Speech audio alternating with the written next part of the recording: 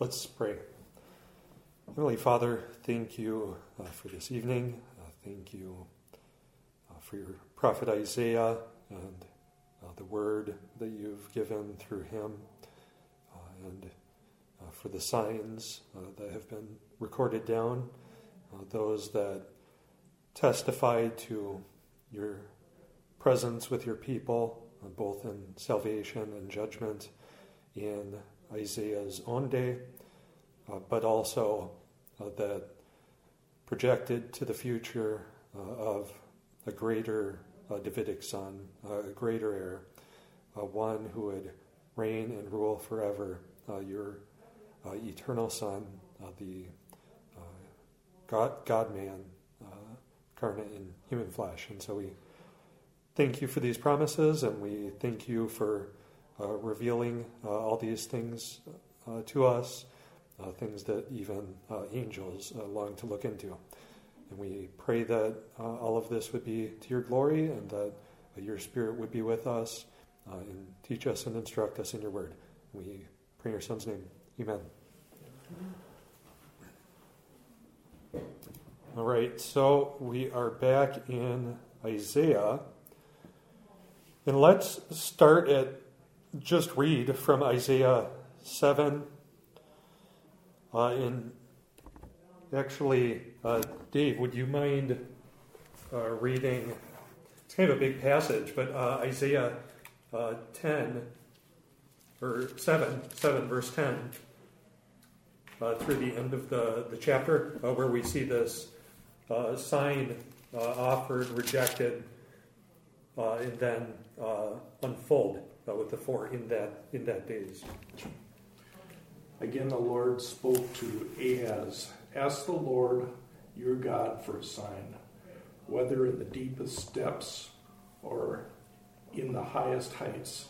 But Ahaz said, "I will not ask. I will not put the Lord to the test."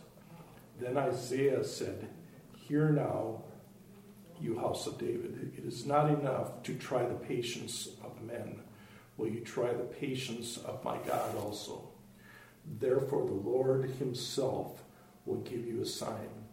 The virgin will be with child and will give birth to a son, and will call him Emmanuel. He will eat curds and honey when he knows enough to reject the wrong and choose the right. But before the boy knows enough to reject the wrong and choose the right, the land of the two kings you dread will be laid waste. The Lord will bring on you and your prophet and on your house of your father a time unlike any since Ephraim broke away from Judah. He will bring the king of Assyria." Actually, stop there. So here we have the sign unfolding of the child. It doesn't just stop like in Matthew. In fact, Matthew is a little different too, because he says, "And they will call him Emmanuel," God with us. It may even be connecting you have the following chapter, but then into chapter 9, to us a son is born, to us a child is given, and the government shall be on his shoulders. It could possibly be drawing on that, but he's looking more broadly at the people, more broadly than just the naming of the woman. And so he even paraphrases a little bit there. But here with the unfolding of the sign, again, there are these elements where there's a bit of ambiguity. Okay, with Isaiah, Ahaz rejects the sign, but Ahaz said, "I will not ask, and I will not put Yahweh to the test." And then verse 13, "And he said, 'Hear then, O house of David, is it too little for you to weary men, that you weary my God also?'"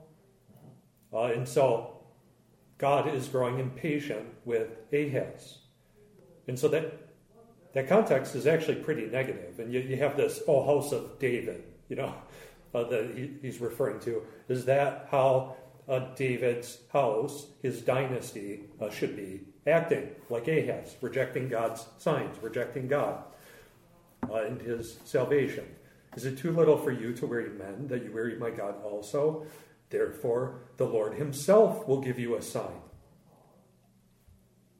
And so part of that sounds maybe a little ominous. I mean, Ahaz has rejected the sign, and then you have this Davidic language. So what kind of son is this? Is it part of the Davidic dynasty? Is it a Davidic son? Is it an heir that is being raised up? But then you have this negative context. Ahaz has rejected it. He's been rebuked. Is it too little for you to weary men, that you weary my God also? And now it's Isaiah's God, not Ahaz's.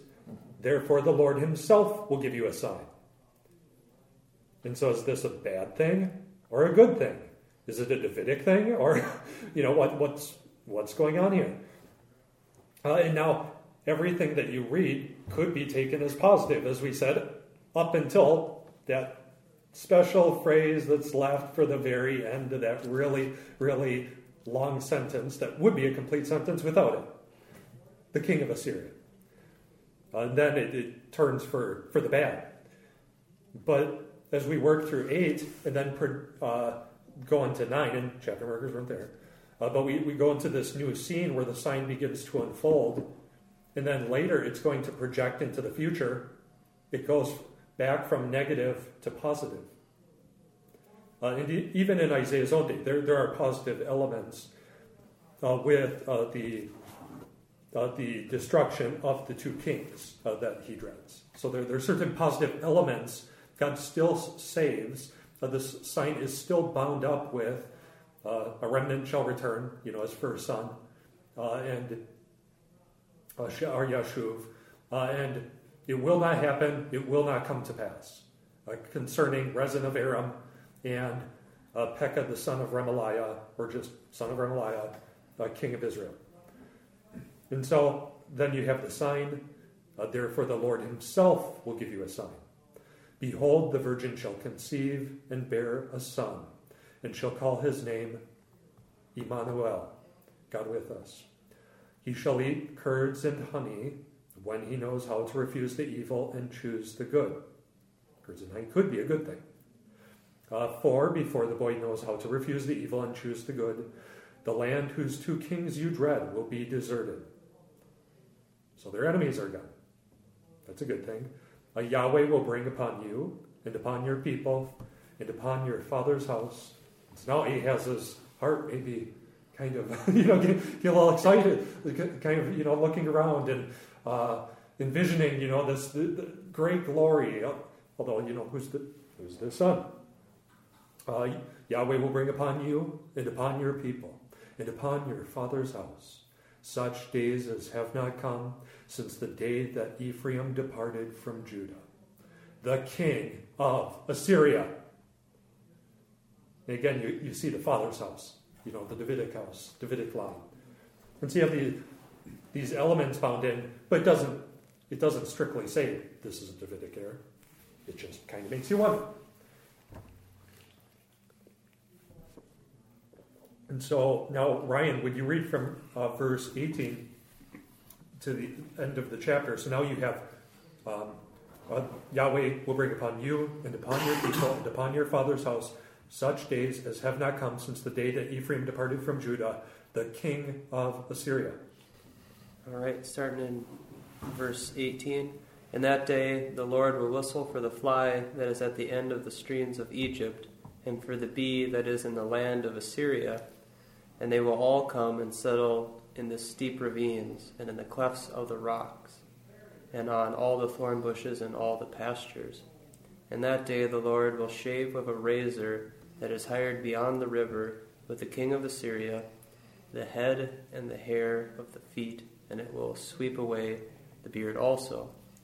In that day a man will keep alive a young cow and 2 sheep, and because of the abundance of milk that they give, he will eat curds. For everyone who is left in the land will eat curds and honey. In that day every place where there is used where there used to be 1,000 vines worth 1,000 shekels of silver, will become briars and thorns.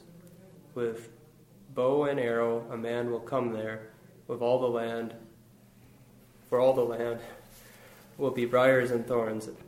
And as for the hills that used to be hoed with a hoe, you will not come there for fear of briars and thorns, but they will become a place where cattle are let loose and where sheep tread.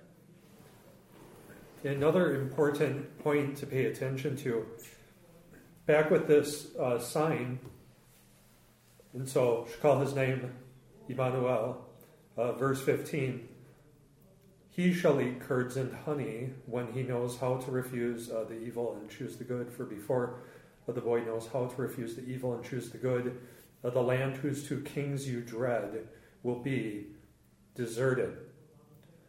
And so these events are bound up, especially with the boy in his youth,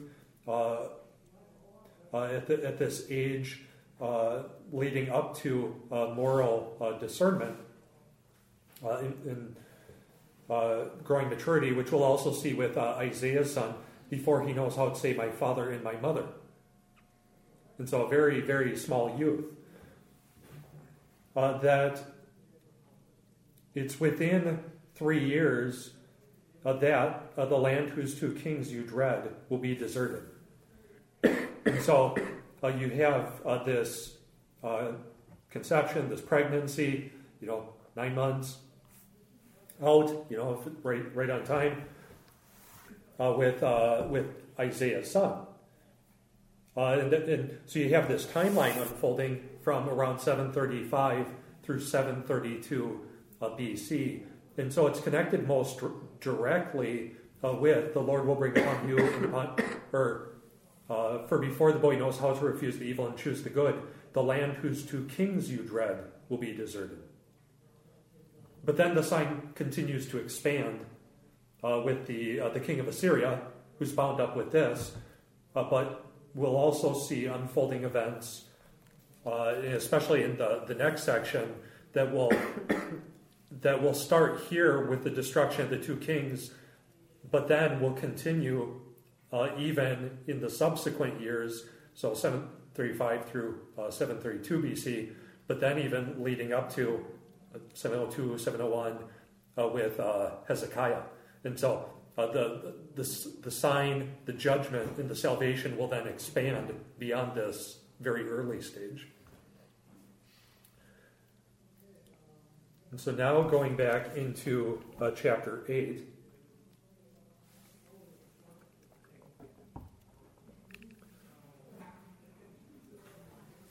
We see the sign again begin to unfold.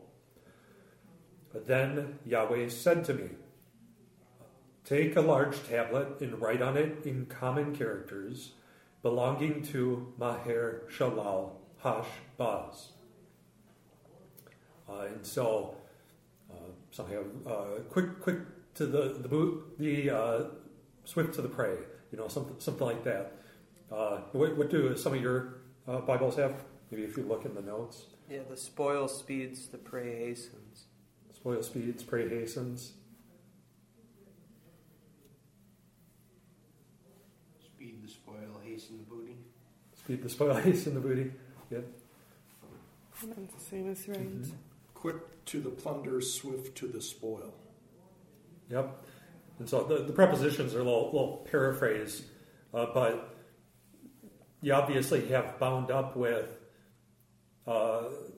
actually that's good, but you have bound up with this basically plunder and spoil like in war. In a lot of these elements, you'll again see, like with the remnant that shall return, both negative elements for judgment on God's people, but then positive when their enemies are judged and they plunder and take the spoil from them. And you see that a lot, especially as you go into with the branch, the shoot, the root of Jesse going into chapter 11. And you even see like the southern kingdom and the northern kingdom, Judah and Ephraim, being united, and then even plundering their enemies around them. And so you'll turn to their salvation ultimately.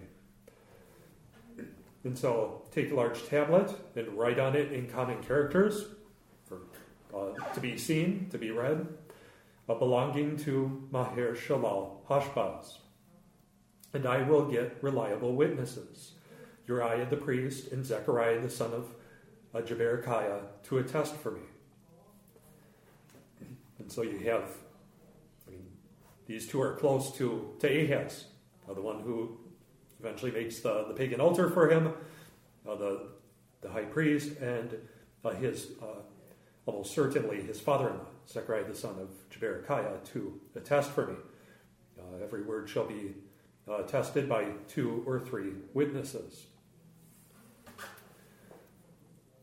And then Isaiah goes on to say, and I went to the prophetess. And I argued that simplest explanation, it's his wife.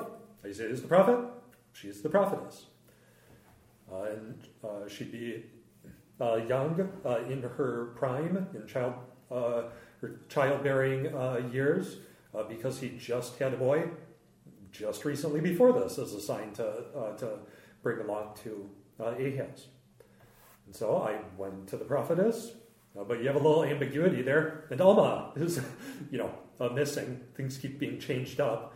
Part of that, maybe speaking in parables, a lot of times you'll have variation and repetition together. But then, sometimes some of the things just raise questions. Maybe there's more to come.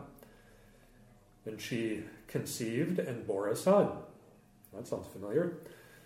Then Yahweh said to me, call his name Emmanuel, God with us. Oh, wait, Maher Shalal Hashbaz. But again, shall call his name. That goes back, but we have difference as well. Now bound up with the plunder and the spoil, hastening, speeding. So call his name Maher Shalal Hashbaz, for before the boy knows how, I go right back again, for before the boy knows how to cry, my father or my mother. The wealth of Damascus, that's the capital of Aram, and the spoil of Samaria, the capital of Ephraim and the northern kingdom, which there's even that echo earlier where it spoke about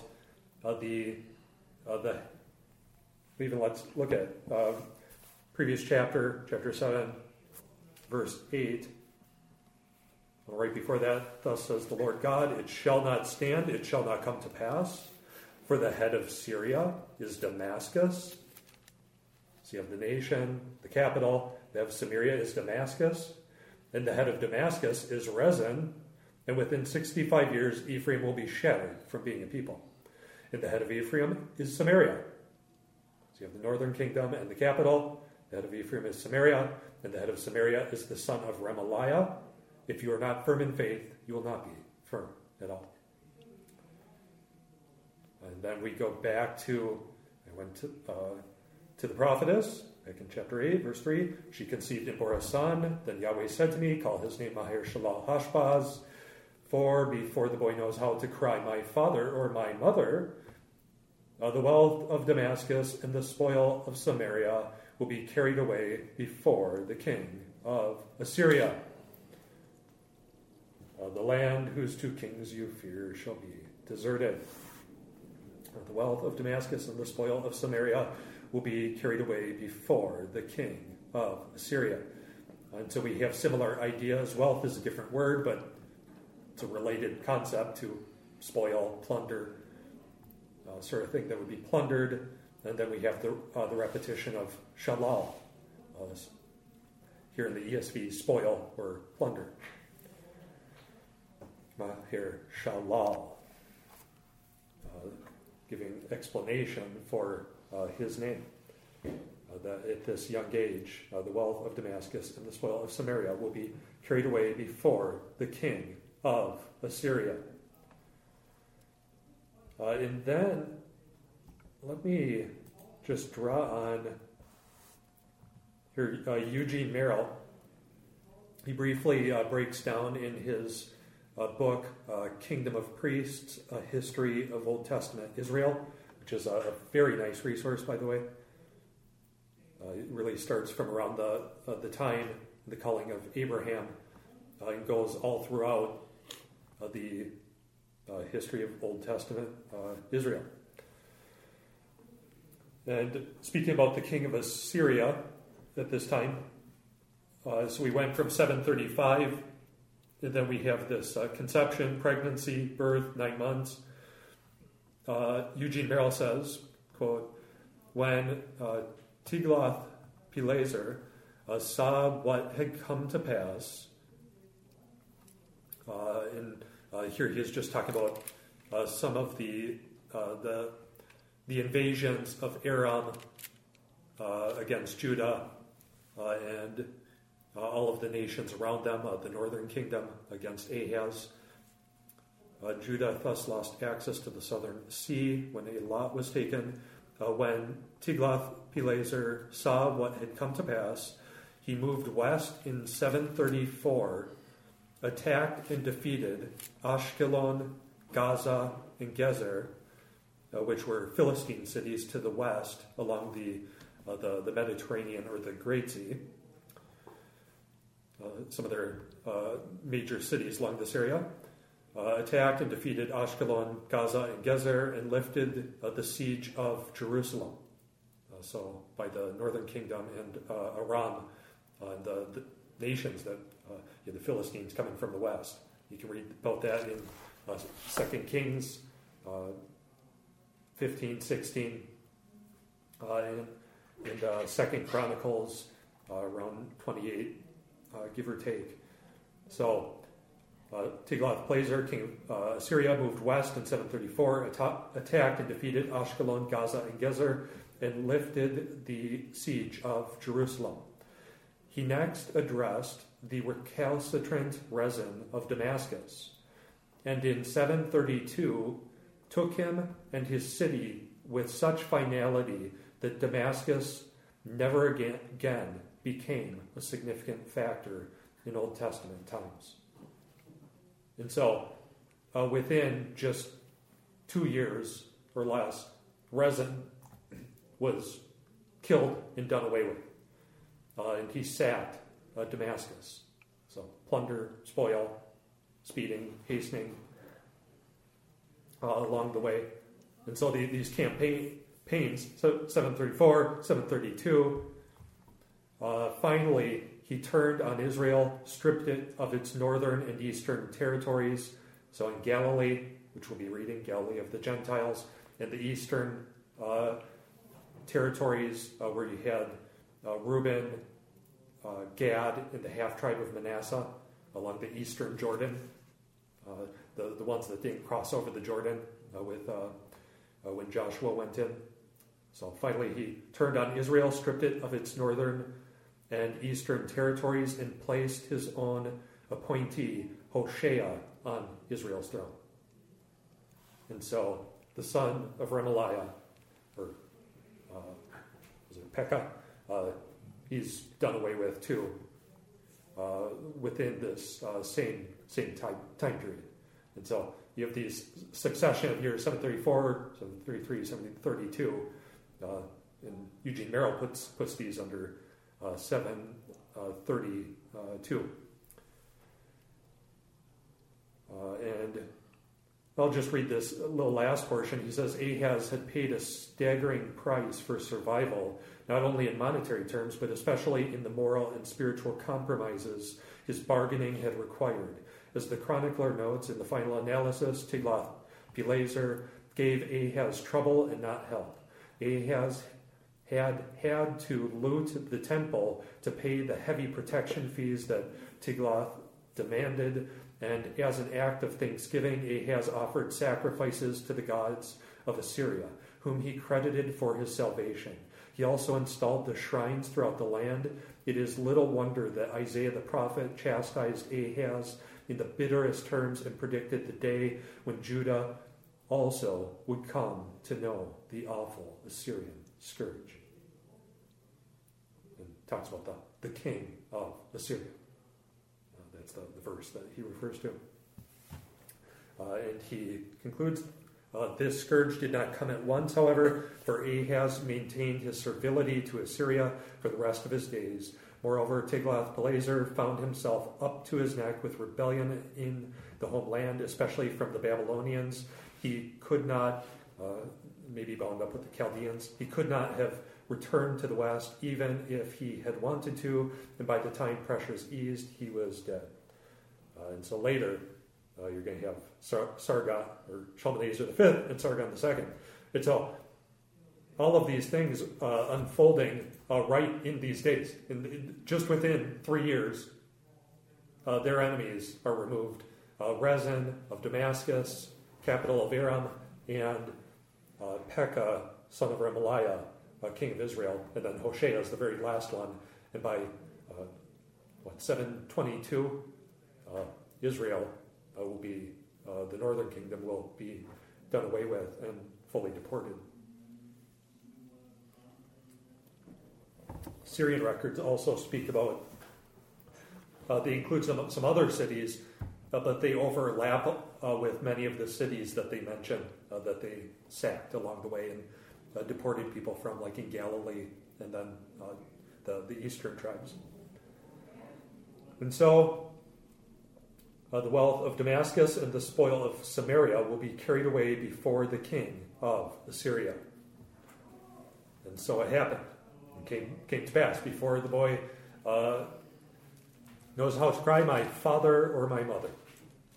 Before he knows how to choose the evil, or to choose the good and reject the evil. Sorry. I was maybe thinking back to the garden. The wealth of Damascus, spoil of Samaria, will be carried away before the king of Assyria, just like his name. And so now, verse 5, we also have a break. So you have this immediate element that to name him, and he gives the explanation for the name. And now we have this break. Yahweh spoke to me again.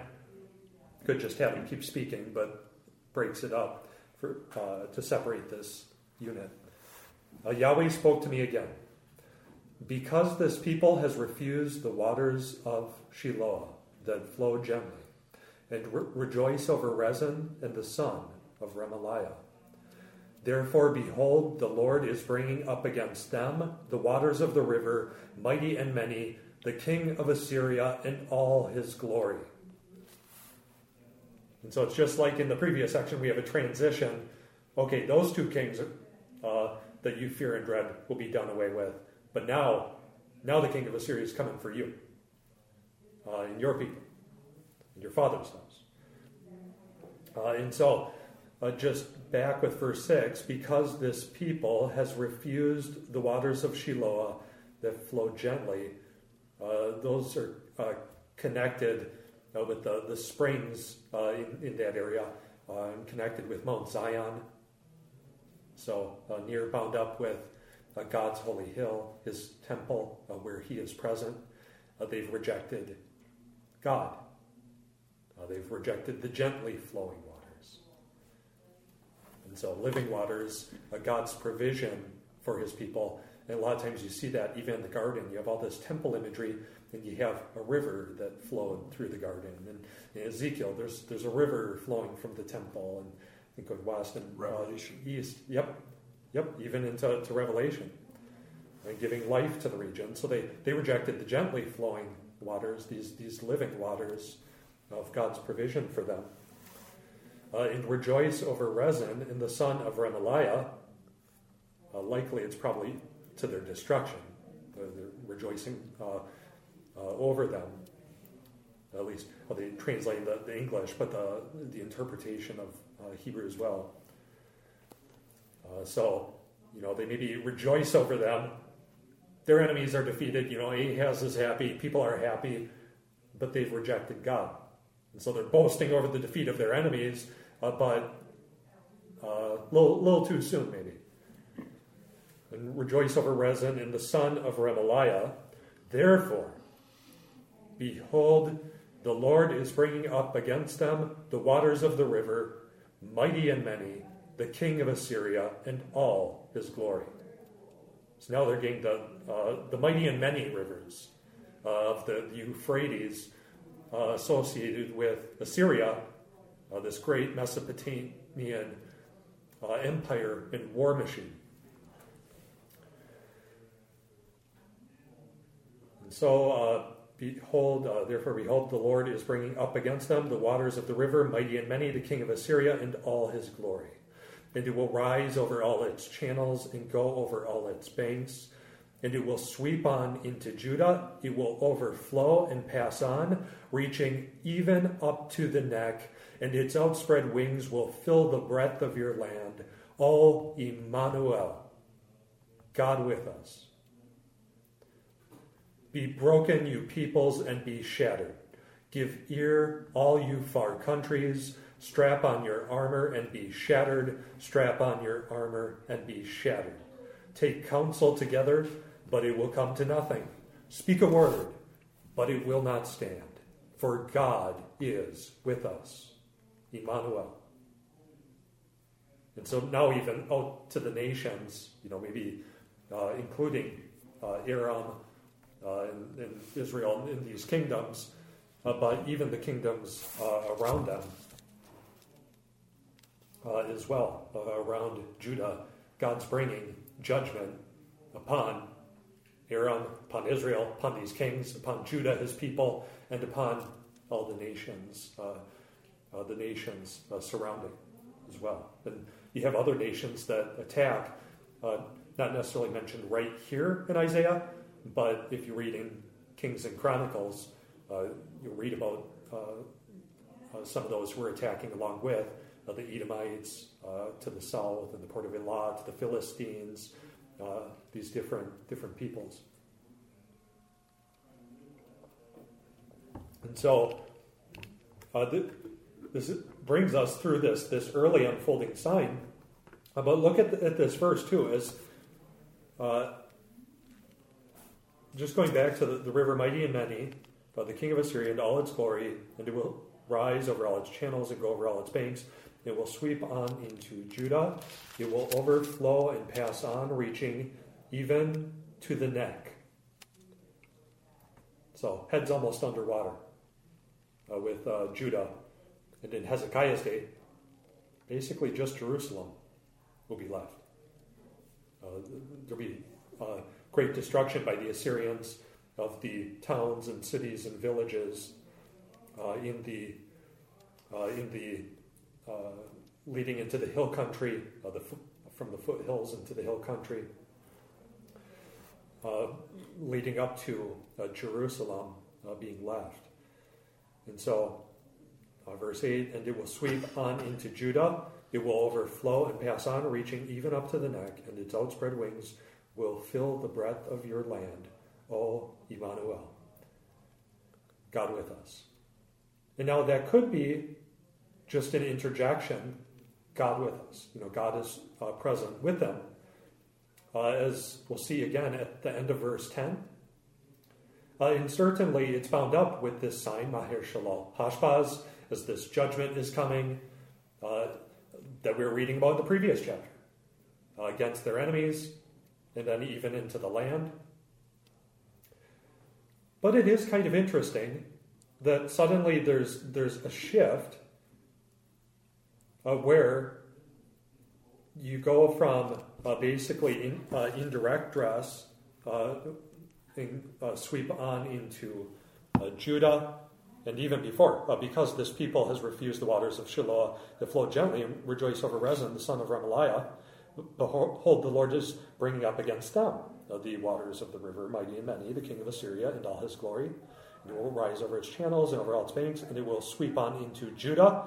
And so, referring indirectly to the people, this people, them, into Judah, it will overflow and pass on, reaching even to the neck, and its outspread wings will fill the breadth of your land, O Emmanuel. Now, a lot of times there's a shift. There can be shifts between them, you, even like a singular you to refer to the people. A lot of times you get that with the prophets in Hebrew, kind of a collective you. But it is interesting that it switches there, your land. And now, possibly, Isaiah's son and such, as believers, they're heirs of the land. But very interesting, fill the breadth of your land, O Emmanuel, and shall call his name God with us. And so it's used as a name before. Speaking of God's presence, your land. You have these Davidic themes before, and we'll see Davidic themes later. And so there may be some of this ambiguity. It may be actually referring, your land is the Davidic king, the Davidic heir that we'll be reading about in a little bit. Identified with the land. And so with these Davidic themes along the way, and some of these ambiguities we keep seeing, these little shifts and sometimes kind of word plays and such, that your land, O Emmanuel, which is used as a name earlier, and we're going to see this one who's wonder of a counselor, mighty God, everlasting Father, Prince of Peace. And so may be referring also to the very heir of the land to whom it belongs. And that's how John Oswald reads it in his commentary. And so verse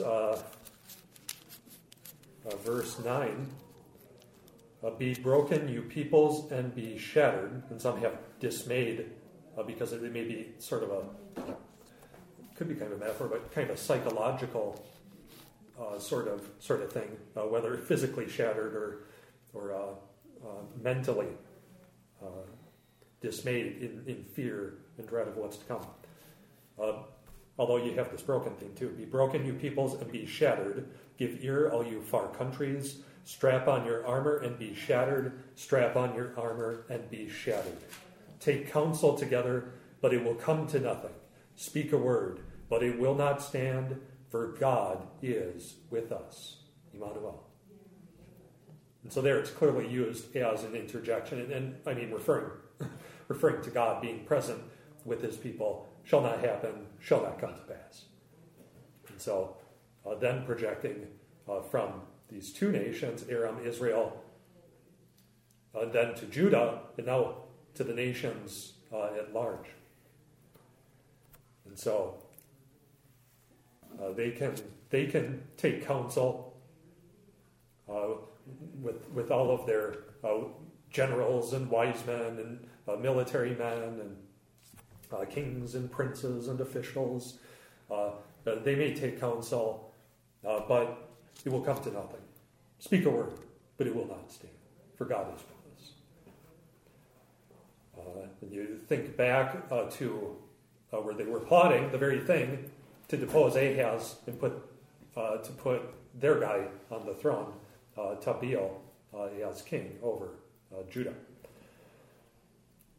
And so now we transition to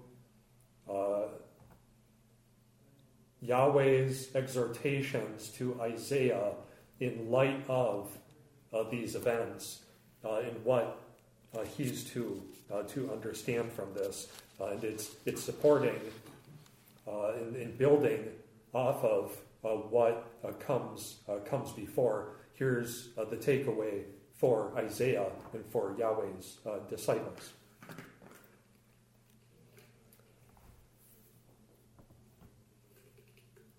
And actually, Ryan, would you mind reading, let's see, through verse 8? Or wait. Actually, hold on. It's a little undecisive.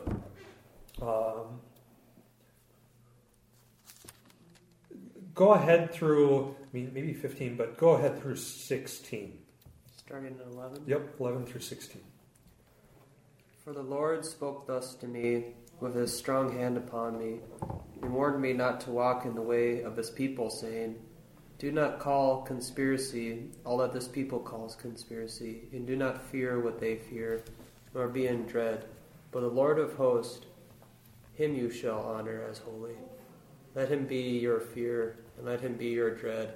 And he will become a sanctuary, and a stone of offense, and a rock of stumbling to both houses of Israel, a trap and a snare to the inhabitants of Jerusalem. And many shall stumble on it, they shall fall and be broken, they shall be snared and taken.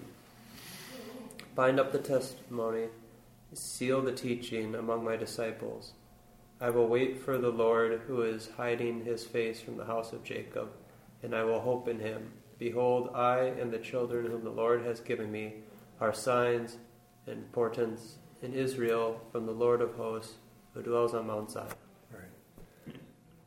So you see this exhortation for Isaiah, for his sons, for Yahweh's disciples, those who are taught by him, those who listen and are taught by his prophet, by his word, the testimony, and even the scriptures. And so, starting in verse 11, for Yahweh spoke thus to me with his strong hand upon me, and warned me not to walk in the way of his people, saying. And so here's a warning: don't walk in the way of this people. And really, Judah, Ahaz, his people, the Davidic house at this time, whose hearts also shook altogether. Warn me not to walk with this people, saying, do not call conspiracy all this people calls conspiracy, and do not fear what they fear, nor be in dread. And so, here, they're worried about the kingdoms around them. They're worried about their counsel, their words. They're conspiring, their plots to overthrow Ahaz, to sack Jerusalem. All of these things from the nations all around them that they plot. Aram, Israel, the surrounding nations, Philistines, Edom, but even the Assyrians themselves. And so they're not to be afraid of the nations like this people. Do not call conspiracy all that this people calls conspiracy, and do not fear what they fear, nor be in dread. Now, does this sound familiar? But the Lord of hosts, him you shall honor as holy. Let him be your fear, and let him be your dread. Does anyone know where that comes from? Or where it's quoted in the New Testament? It's in Peter. Maybe you can look it up. Is it 1 Peter chapter 3? Yeah, I think I was just reading that. And so there, it's actually applied in the context of persecution against Christians, and they are to sanctify Christ as Lord in their hearts. How did they do that? Always being ready to give an answer, defense, for the hope that is within them, but with gentleness and reverence. Sanctify Jesus as Lord in your hearts.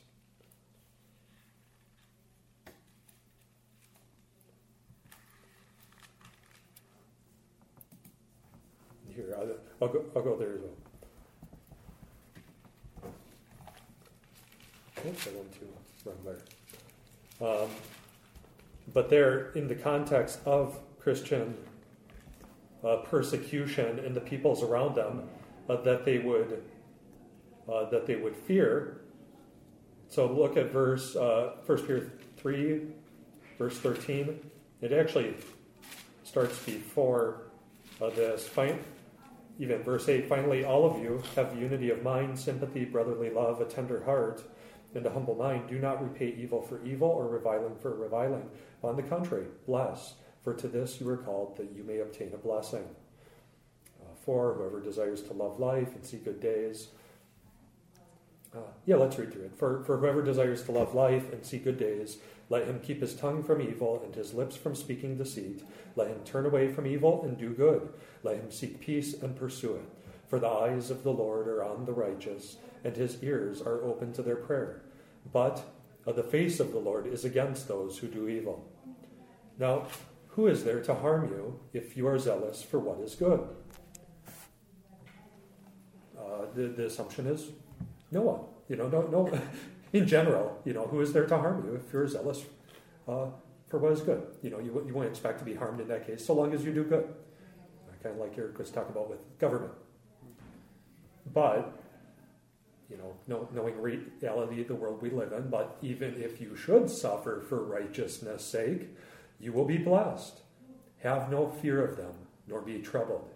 But in your hearts, honor Christ, the Lord, as holy, always being prepared to make a defense to anyone who asks for the reason for the hope that is in you, yet to do it with gentleness and respect, having a good conscience, so that when you are slandered, those who revile your good behavior in Christ may be put to shame. For it is better to suffer for doing good, if that should be God's will, than for doing evil. And so, have no fear of them, verse 14, have no fear of them, nor be troubled, but in your hearts honor Christ the Lord as holy. They're to sanctify Christ as holy in their hearts. And this is drawn from Isaiah that he's alluding to, chapter 8. And so referring to the Lord, and he warns him not to walk away with his people. And then verse 12, do not call conspiracy all that this people calls conspiracy, and do not fear what they fear, nor be in dread, but Yahweh of hosts, the Lord of hosts, him you shall honor as holy. Let him be your fear, and let him be your dread.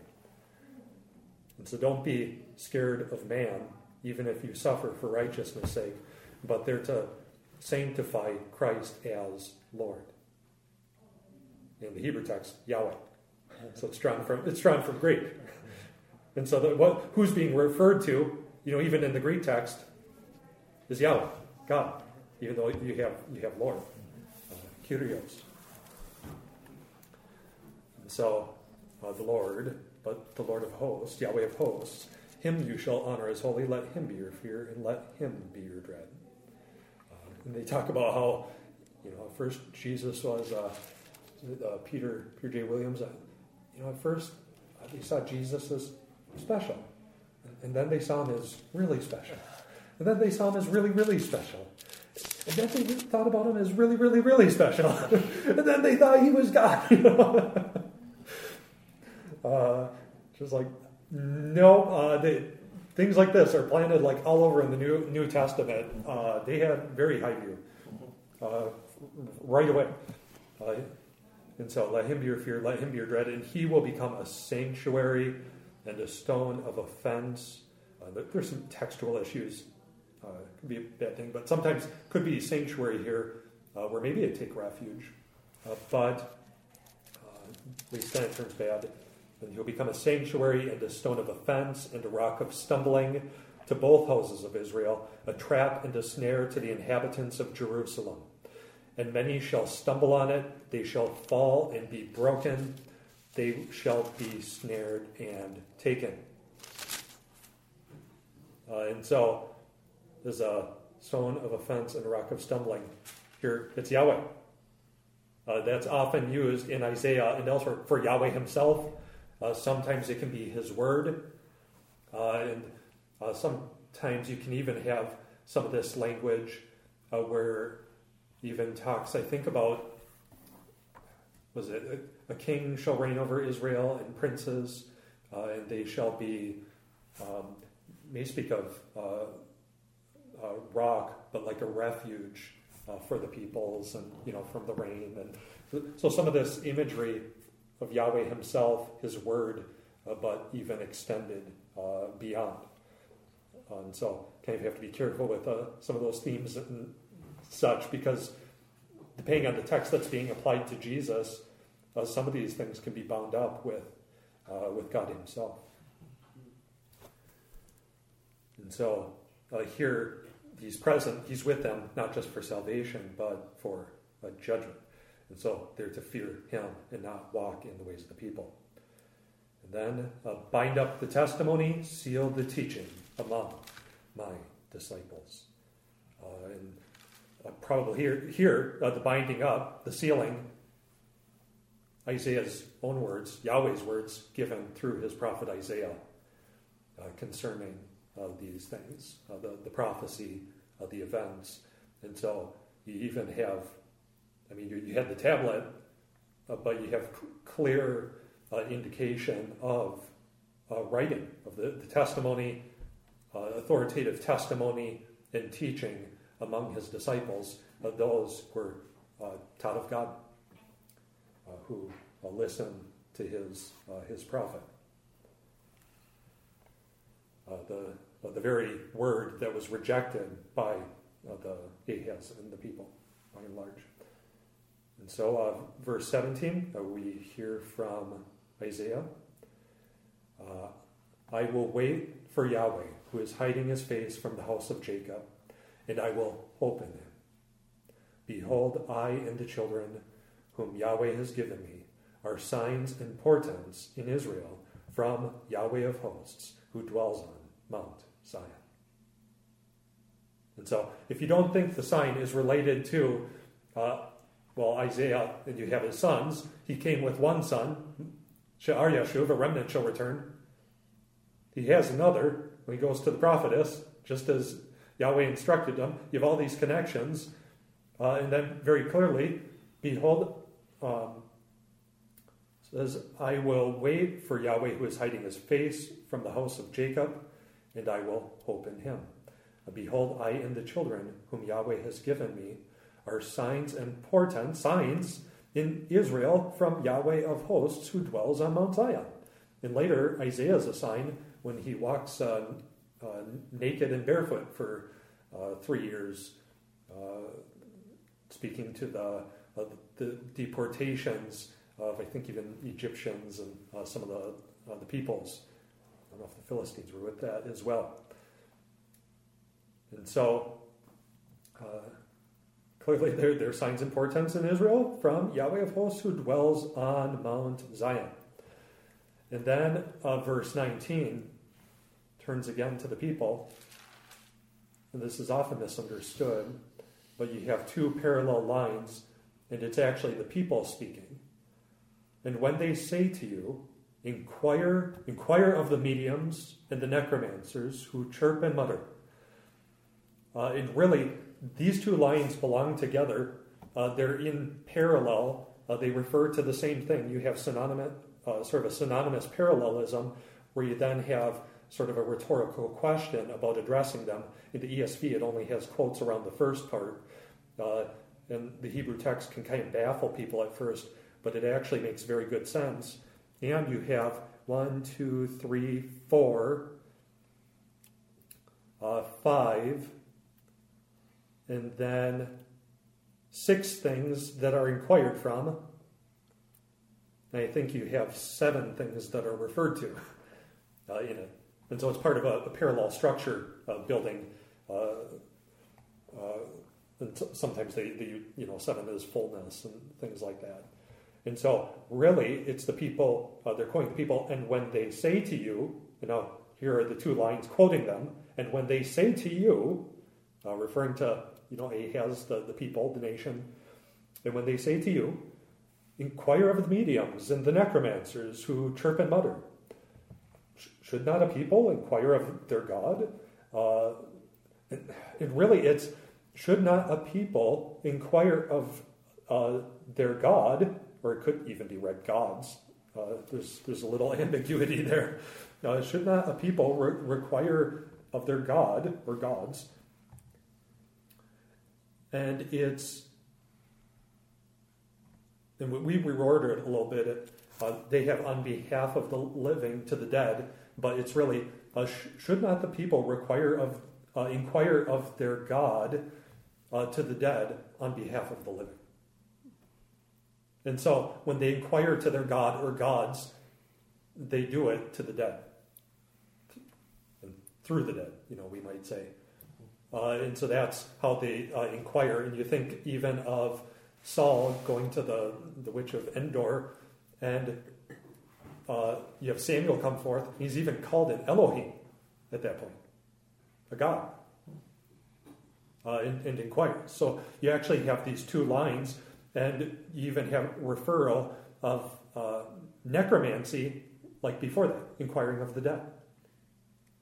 And both lines concern that, inquiring of the dead, inquiring of the dead. And so when they say to you, inquire of the mediums and the necromancers who chirp and mutter, or when they quote it like they're quoting again, inquire of the mediums and the necromancers who chirp and mutter. Should not a people inquire of their god or gods to the dead on behalf of the living? They're saying, yes, we should do this. It's a good thing to do. Of course, that's what a people does.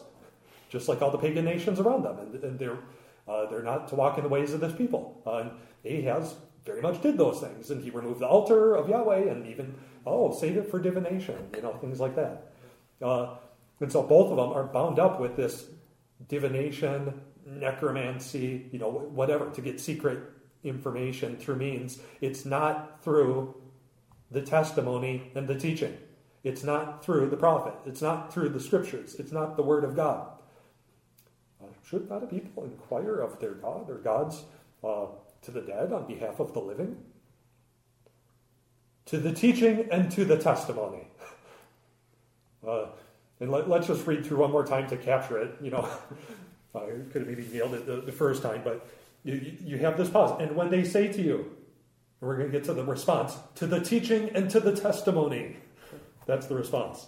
And when they say to you, inquire of the mediums and the necromancers who chirp and mutter, should not a people inquire of their god or gods to the dead on behalf of the living? To the teaching and to the testimony. If they will not speak according to this word, it is because they have no dawn. You have this idea of light, dawn. But darkness is going to descend upon them, a kind of light of revelation, light of God's word. If they will, to the teaching and to the testimony, if they will not speak according to this word, it is because they have no dawn. They will pass through the land greatly distressed and hungry. And when they are hungry, they will be enraged and will speak contemptuously against their king and their God, which was forbidden, I think even under the penalty of death in the Torah, the law, in Leviticus. And so they'll be enraged and will speak contemptuously against their king and their God, and turn their faces upward to heaven, and they will look to the earth, but behold distress and darkness, the gloom of anguish, and they will be thrust into thick darkness. And now when they turn their faces upward to heaven, to God, and I may have read this first, but I know John Oswald makes this point. You might expect, turn their faces upward. Are they going to pray? Pray to God, call upon God? Well, no, they just curse them. So they look up, turn their faces upward to heaven, and they will look to the earth. But behold, distress and darkness, the gloom of anguish, and they will be thrust into thick darkness. So they've rejected the light of God's revelation. They've rejected his word. They've rejected the testimony and teaching that was bound up and sealed among Yahweh's disciples. And so now they have famine, they have hunger, darkness descends upon the land. Yep, right. So in verse 20, it says, if they will not speak according to this word, is because they have no dawn. Is that getting kind of like what Paul talks in Romans? If you confess with your mouth and believe in your heart, one will be saved. Like they're not confessing and believing these things. Then this will come upon them. Is that kind of what it's referring to there? Or? Yeah, that could very well be. I mean, here the teaching and the testimony sealed up among his disciples. And so those who are taught of God, and God has he's revealed these signs. They're given through Isaiah's sons, through his prophets, the prophet's word, and it was to be believed. And even with Yahweh speaking to Ahaz, it shall not happen, shall not come to pass, exhorting him, stand fast, stand firm. If you're not firm in faith, you'll not be firm at all. Be quiet, be careful, guard yourself. And there, it was that word that was rejected by Ahaz. And so, the word isn't believed, and they certainly don't speak according to that word, God's word, the word of his prophet, even the spoken word, but the scriptures, those written down, they reject that word. Instead, they're looking to the words of diviners, of mediums, those who channel spirits to speak through, and necromancers, those who call forth and inquire of the dead, and I love those words, chirpers and mutterers.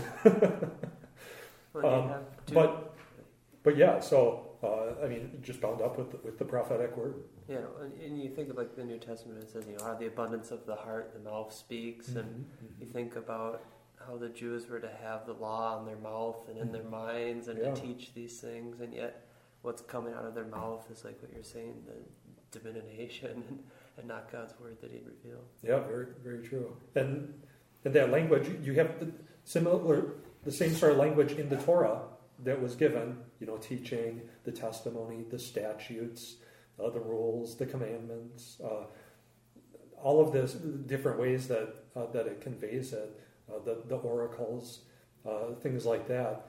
And so then bound up here too with scriptures given before, but then also with the words through Isaiah as well. And so this whole section contrasting now how to respond in light of Isaiah confessing his hope and trust in the Lord. They had just been exhorted not to walk in the way of this people. He'll become a trap and a snare, sanctuary, trap, snare, stone, a stumbling rock of offense, or of stumbling. And Isaiah confesses his hope after the bind up the testimony and seal the teaching among my disciples, and now contrasting how do you respond in light of the people saying go to the diviners. And so this is strictly Deuteronomy 13:18 issue with the prophets. Don't listen to them, even if it comes from among your own brothers, or even the wife of your bosom, or your sons and daughters, and the people around them. They were to reject it, and so they're being faced with that very same issue here. They weren't satisfied with the Word of God. In fact, they didn't trust the Word of God. They didn't believe it and hope in God, but they were looking to another word, another authority. And so then let's just look where you have this transition from darkness, and we'll cover this, Lord willing, next week. So back at verse 22, and they will look to the earth, faces turn upward, and they will look to the earth, but behold, distress and darkness, the gloom of anguish, and they will be thrust into thick darkness. And some of these things that we're going to see now with Hezekiah, God's going to judge the Assyrians, he's going to give deliverance, but this is going to go beyond that, even beyond. So you maybe have a foretaste, but it's not the last word. But there will be no gloom for her who is in anguish. In the former time, he brought into contempt the land of Zebulun and the land of Naphtali. It's the northern region that just came under darkness. In the former time, he brought into contempt the land of Zebulun, the land of Naphtali, but in the latter time, he has made glorious the way of the sea, the land beyond the Jordan, Galilee of the nations. The people who walked in darkness have seen a great light. Those who dwelt in a land of deep darkness, on them a light has shone. You have multiplied the nation. You have increased its joy. They rejoice before you as with joy at the harvest. They are glad when they divide the spoil. For the yoke of his burden and the staff of his shoulder, the rod of his oppressor, you have broken as on the day of Midian. For every boot of the tramping warrior in battle tumult and every garment rolled in blood will be burned as fuel for the fire. For to us. And so you have all these fours building on it, supporting, why? Why are they no longer under darkness as this light shone upon them? And you get to the end of it. For to us a child is born, to us a son is given, and the government shall be upon his shoulder, and his name shall be called Wonderful Counselor, Wonderful Counselor, Mighty God, Everlasting Father, Prince of Peace. Of the increase of his government and of peace there will be no end. On the throne of David and over his kingdom, to establish it and to uphold it with justice and with righteousness. From this time forth and forevermore, the zeal of Yahweh of hosts will do this. So what a contrast. And now we have another child, another son that's given. And a son shall have a son and call his name Emmanuel, God with us. Wonderful Counselor, Mighty God, Everlasting Father, Prince of Peace. One who reigns and lives forever, upholding of the Davidic kingdom. So, pretty spectacular, but we'll cover that more next time and show a little bit how it weaves into the book of Isaiah, scroll of Isaiah. Let's close with prayer. Heavenly Father, thank you for your teaching, for your testimony through your prophet Isaiah and through Moses and your prophets, your apostles, and ultimately through your Son. And we thank you for your promises, for your salvation, that although you judge, you're present with your people even in judgment. Your judgment does not last forever, but you will save them and you will redeem them. We thank you for the coming of your Son, seeing even the fulfillment of these very things, and we look forward to his return and the consummation and fullness of his kingdom and your kingdom. And we give all the glory to you and to your Son, and pray in his name. Amen. Amen.